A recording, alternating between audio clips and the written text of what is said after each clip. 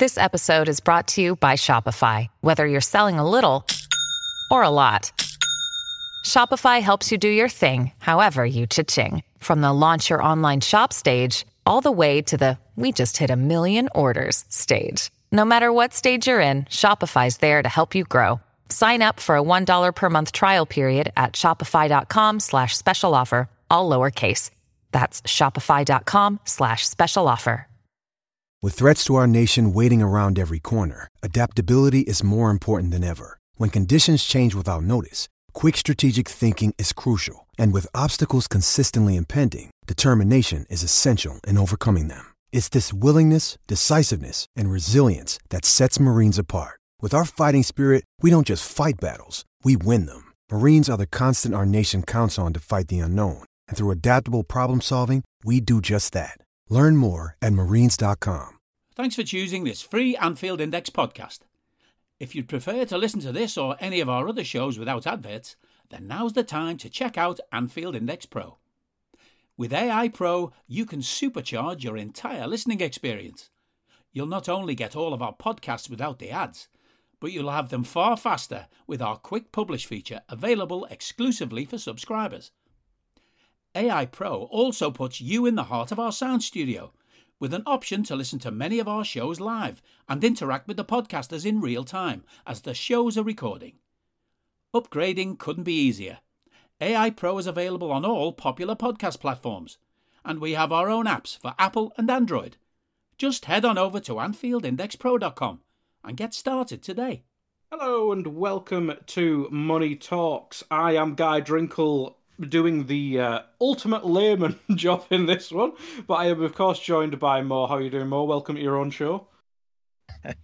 Yeah, I'm doing good. Yeah, very, very good. Been a lovely day here in my part of the world in England, and yeah, just a shame I've been stuck indoors all day in between working and whatnot. But there we go. That's life living in the UK. And we've dragged you home to talk about FFP. What have we done? Oh, yeah. What a way to end the day. Absolutely. Who doesn't love anything more than FFP?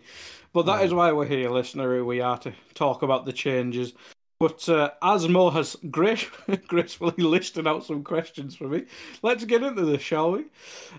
So, obviously the news broke yesterday, Mo, about financial fair play being changed and replaced with the new rules in 2023. Do you want to explain what the changes are?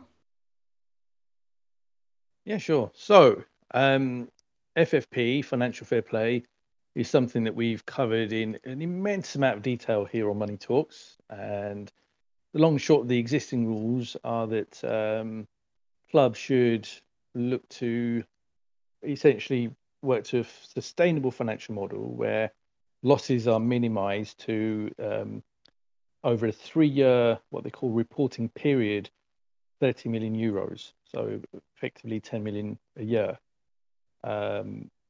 Now, this is a model that, in theory, when it launched a good 8 or 9 years ago, was something that felt like a welcome addition to not only the Premier League, but the top leagues. We saw some pretty bad cases of clubs being taken over by irresponsible people and running the clubs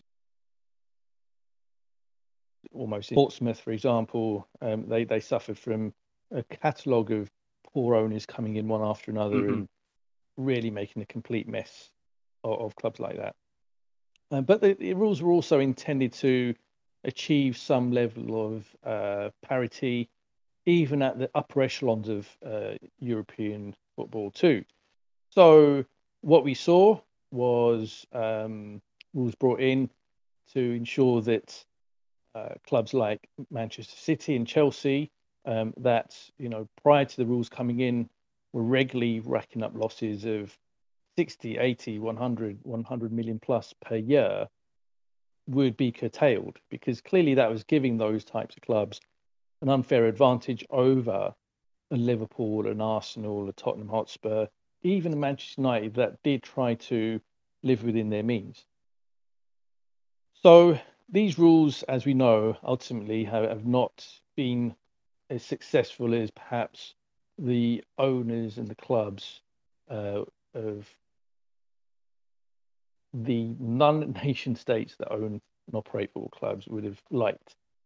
And we've seen that through the abject failure of these rules in being able to stop a club like Manchester City or a PSG from essentially using whatever means necessary to bring in the best players, and by bringing the best players, winning trophies, winning silverware, achieving success that would simply not be possible by running a sustainable model free of what I call and others call financial doping.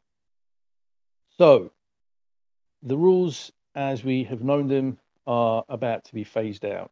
And this is something that Tariq Pandra of the New York Times broke as a story about 24 hours ago as we record this.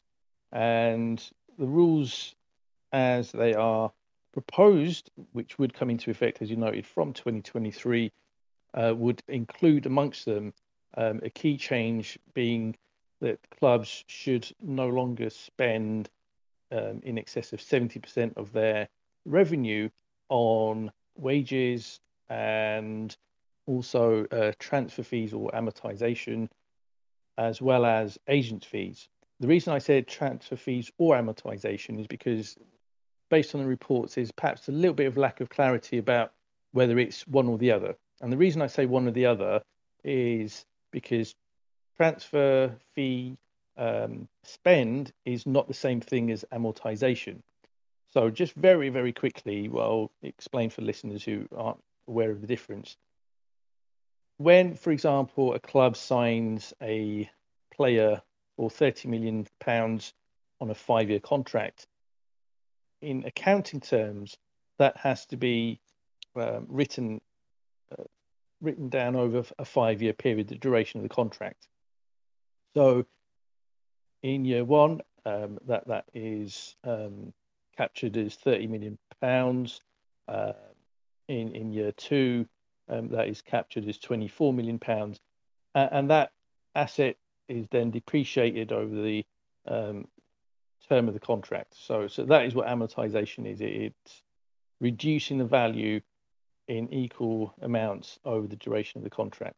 However, that £30 million in reality may have involved, in the first initial payment, perhaps £5 million being put down, in the second payment, £10 million being put down, and in the third payment, £15 million. So over a 3-year period, the full transfer fee is paid, but in accounting terms, amortization shows it as £6 million a year during the duration of the 5-year contract. But in real terms, in cash terms, it is paid over 3 years. So we just need to find out if there is leaning towards the actual cash movement or the accounting treatment. But the wage bill is the wage bill, and that's a pretty straightforward one to understand, as is agents' fees. So Liverpool, over the last 4 or 5 years, have spent very, very high amounts of money on agents. And, this again is something that I've covered as a topic here on Money Talks. It is something that I think the club can potentially rein back on. And certainly with this rule change, if and when it comes in, there will certainly need to be more of a focus on ensuring that that spend is reined in. And the reason I say that is because, for example, Liverpool Football Club in the 2019-20 reporting period for the Football Association, when it comes to spend on agents, which runs from the 1st of February 2019 through to the 31st of January 2020, spent £30 million. Now you think, okay, well that's quite a lot of money, but surely we had lots of things going on. Well, no, we didn't. We spent hardly any money in the summer transfer window. So if you think back to summer 2019, the marquee signing for that summer was Sepp Vandenberg. Yes, we brought in Harvey Elliott. Yes, we brought in Adrian. But at that time, they didn't come in for any fees. The Elliott fee was only agreed a couple of years later with Fulham through an arbitration. Adrian came in on a free. He was just practicing with a second-tier team in Spain from memory before we brought him in once Simon Mignolet moved on from Liverpool. And then in the January 2020 transfer window, we spent a whopping £7 million on Takumi Minamino. And during that same period, the contracts that we renewed were very few and far between. Divock Origi was one, Joel Matip was another. So when you look at the actual transactions that took place during that 12-month period that would have involved agents, there was actually very little that went on. Yet despite that, we spent £30 million on agents for just those deals. There were a raft of academy players who were signed or whose contracts were extended, but those fees normally would be very, very paltry, relatively speaking, compared to the deals for first-team players. So what that indicated is that Liverpool do spend excessively on agents, and that is something that the club will need to rein back in on. But that is one of the key developments where this is concerned, that the focus is now on this 70% rule based on wages, based on potentially transfer fees and agents.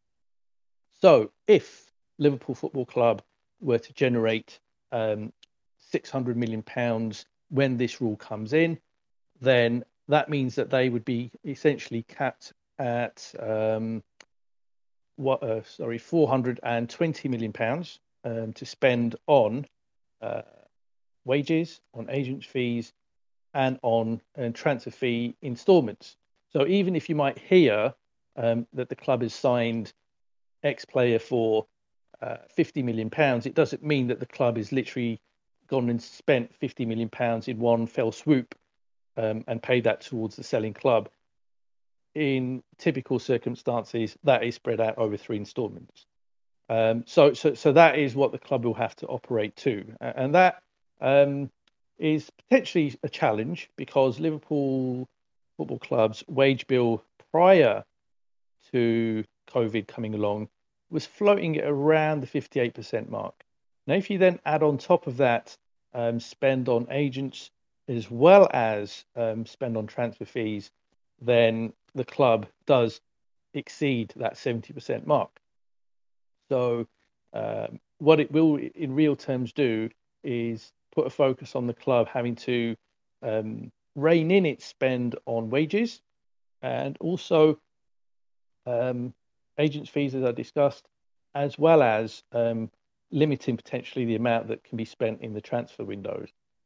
So that will be somewhat of a challenge where Liverpool is concerned, based on how they've operated over the last couple of years. Now, in terms of other rule changes, there is talk that if clubs fall foul of these rules, depending on how to what extent they transgress these rules, there is potential demotion from the Champions League. So that is something that obviously has been in place even under the current rules, and we have seen the odd few club prohibited from participating in the Champions League. UEFA tried twice to do that where Man City was concerned, but on both occasions they were unsuccessful for different reasons. So again, I wouldn't put too much weight on that as a rule change. And one of the other kind of key things to note where rule changes are concerned about moving to this new form of model is that the clubs that participate, in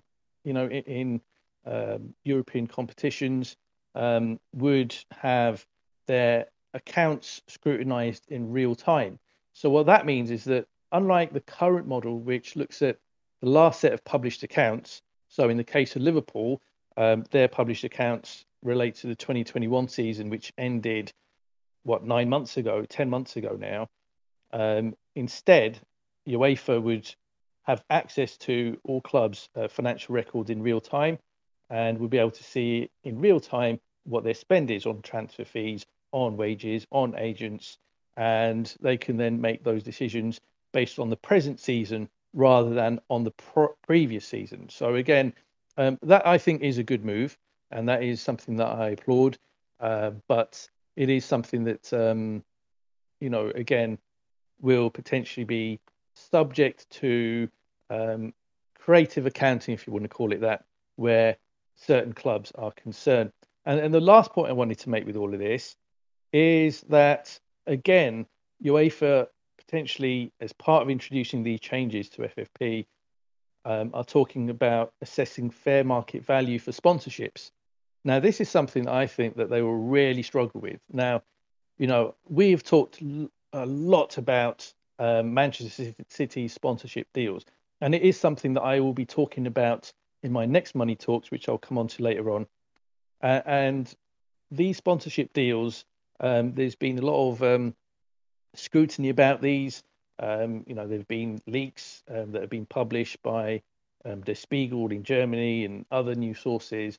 And yet, despite the leaks, despite the evidence coming to the attention of the public, nothing has really happened. And it shows that UEFA, for whatever reason, doesn't have a great track record when it comes to head-on tackling the most egregious breaches of these types of rules, and especially when it comes to sponsorship deals, where, for example, a sponsorship deal might be worth £70 million to a club, but the actual sponsor is only putting in £5 or £10 million, with the rest made up by in cash injections from the owner, who happens to also be closely linked to or in some way affiliated with that sponsor.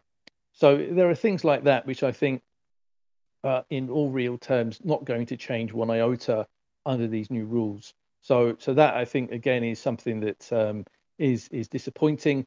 But we'll see if UEFA does try and take a harder stance with clubs. Now, the only other thing to note with all of this is that one of the main architects behind these rule changes happens to be the chairman of Paris Saint-Germain, Nasser Al-Khelaifi. Now, that is just quite balmy that the club that is perhaps most responsible for allegedly financially doping in European football, that their key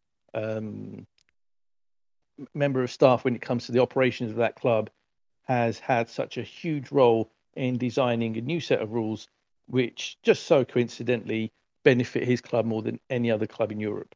But that might just be a complete and utter coincidence. Happens all the time. Oh dear. Well, Mo, I'm sure people up to this stage basically want to look at it from a Liverpool selfish point of view, but I can imagine what your answer is going to be. But is this good or bad for Liverpool? Well, it's certainly not good.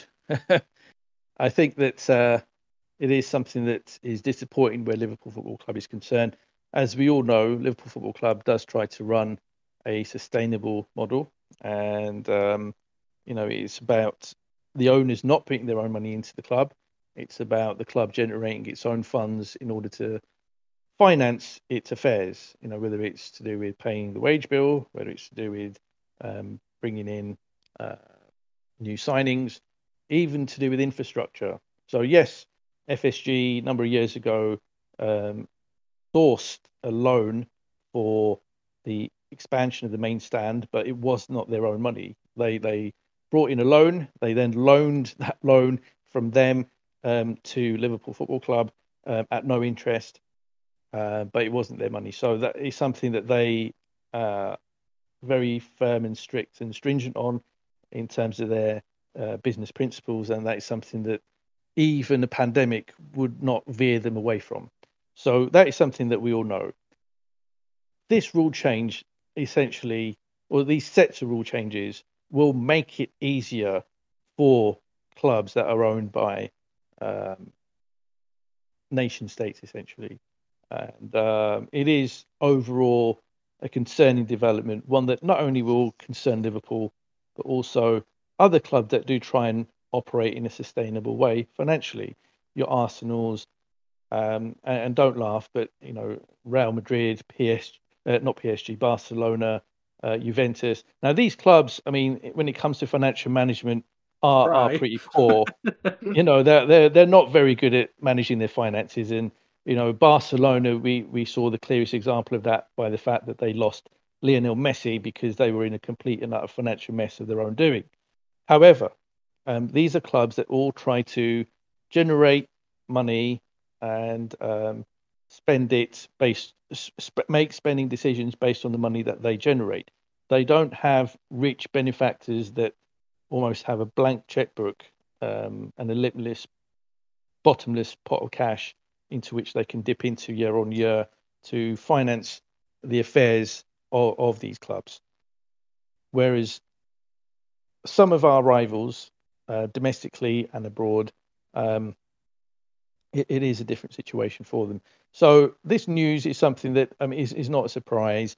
When we saw the defeat of UEFA in the Court of Arbitration for Sport back in 2020, and we heard some initial rumours about the FFP rules being replaced last year, we knew that this was coming, and I believe that there is a vote scheduled for 2 months' time in May amongst UEFA to potentially replace the existing rules with these new set of rules.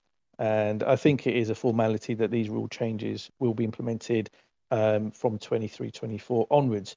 So that ultimately is a disadvantage to Liverpool. There's simply no other way of looking at it. Great. Get the success whilst you can, Liverpool. Yeah, you've kind of already mentioned the ones that'll profit from this. Is Man City, PSG, and now Newcastle. I mean, how steep is the change? How harsh is it going to be in terms of helping them? I've worded that poorly, but how much of a help is this going to be for them? Very big. What they all know as clubs is that they put the fear factor into the corridors of UEFA. Yes, UEFA have tried to deal with certainly Man City, but PSG, their alleged financial doping is on an even bigger scale than that of Manchester City, and the reason for that is that their TV money at PSG is substantially less than it is for Manchester City. So that their sponsorship deals are even more significant factor in their overall revenues than they are for Manchester City. Now, it is no coincidence whatsoever that over the last couple of months, we've seen Manchester City announce sponsorship deals with 3, 4 different companies that just so happen to be based in the same region as their owners. They knew what was coming. They knew that FFP in its current guise was coming to an end, and they knew that they had to gear up for the very large and imposing threat posed by Newcastle United's ownership group, which includes the investment fund from Saudi Arabia. Because as rich as the Abu Dhabi owners are, they are extremely rich. Their wealth pales into comparison against that of the investment fund of Saudi Arabia.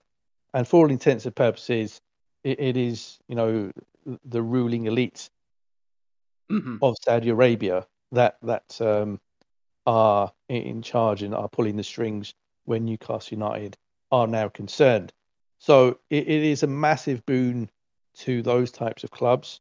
And I think what you will see over the next few months is further sponsorship deals announced by Manchester City, by PSG, by Newcastle United, or by companies that again have coincidentally very close ties to or links with the nations from which their owners emanate. So this is concerning to the extreme, but unfortunately, UEFA does have a case where one of the 3 clubs that I've just listed has been infiltrated at the very highest level by Al Khalifi, and it's very, very clear and abundant that he has influenced these rule changes for the benefit of his club, and then alongside that, certainly where he will be concerned, unfortunately,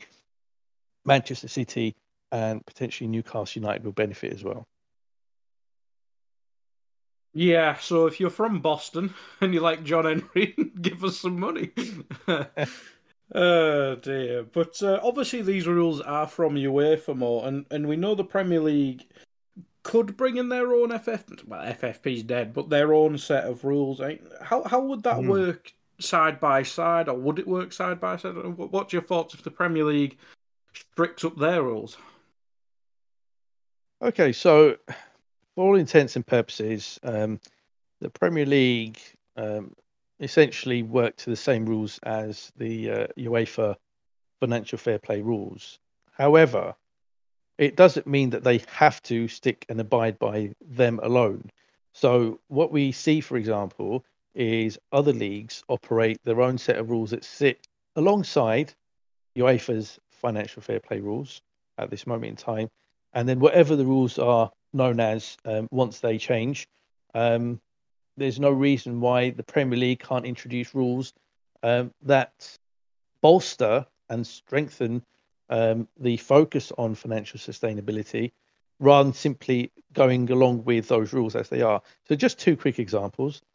We have the EFL, English Football League, have a very stringent set of rules around financial fair play, and they sit over and above the rules in place operated by UEFA.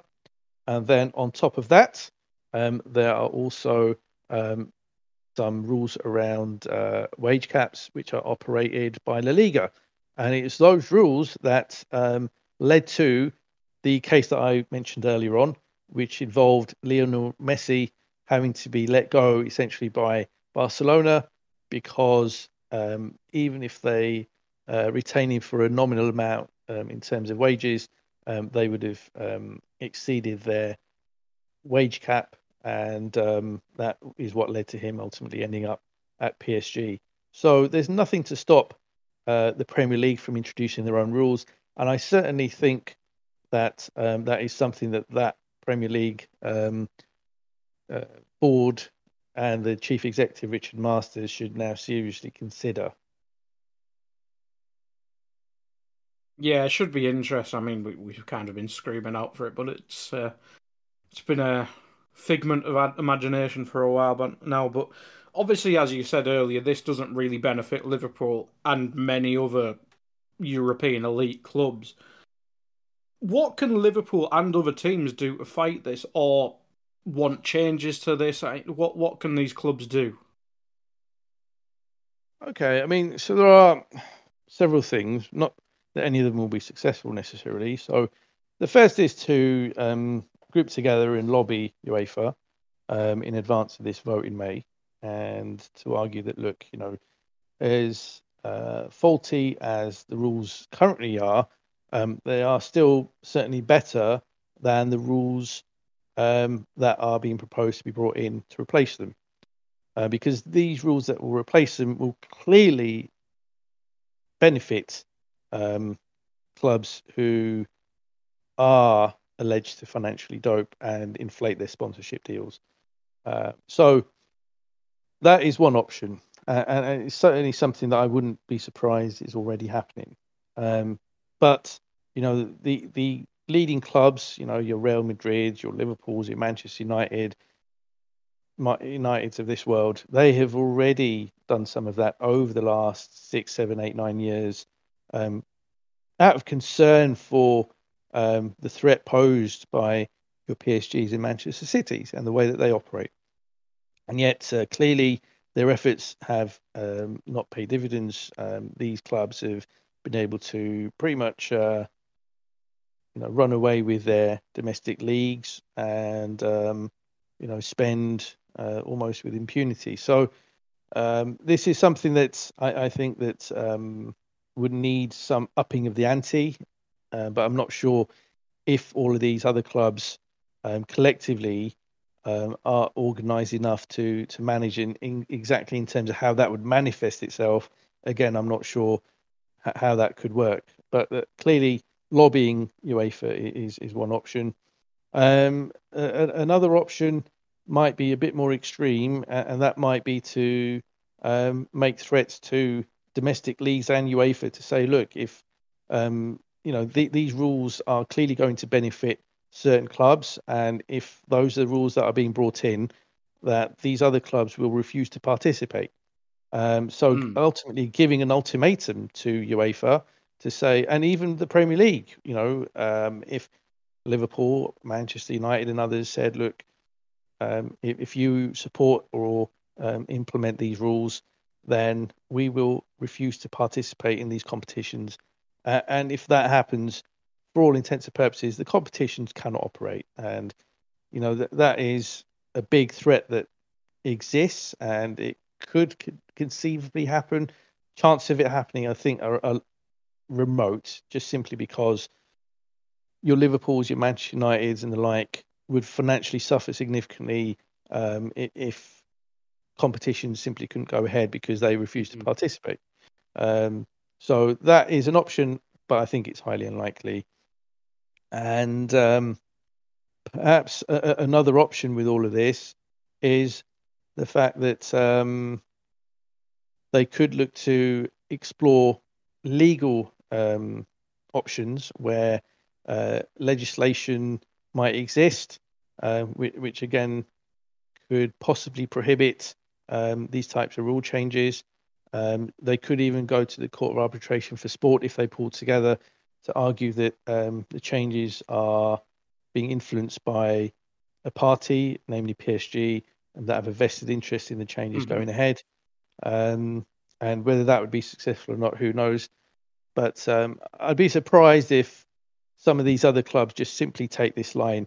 Now, we may not hear much about it in the media, but I think behind the scenes, the more established clubs who do try and operate in a more sustainable way will be absolutely livid and will certainly be trying whatever they can to at least block these rules from coming in. Doesn't sound fun.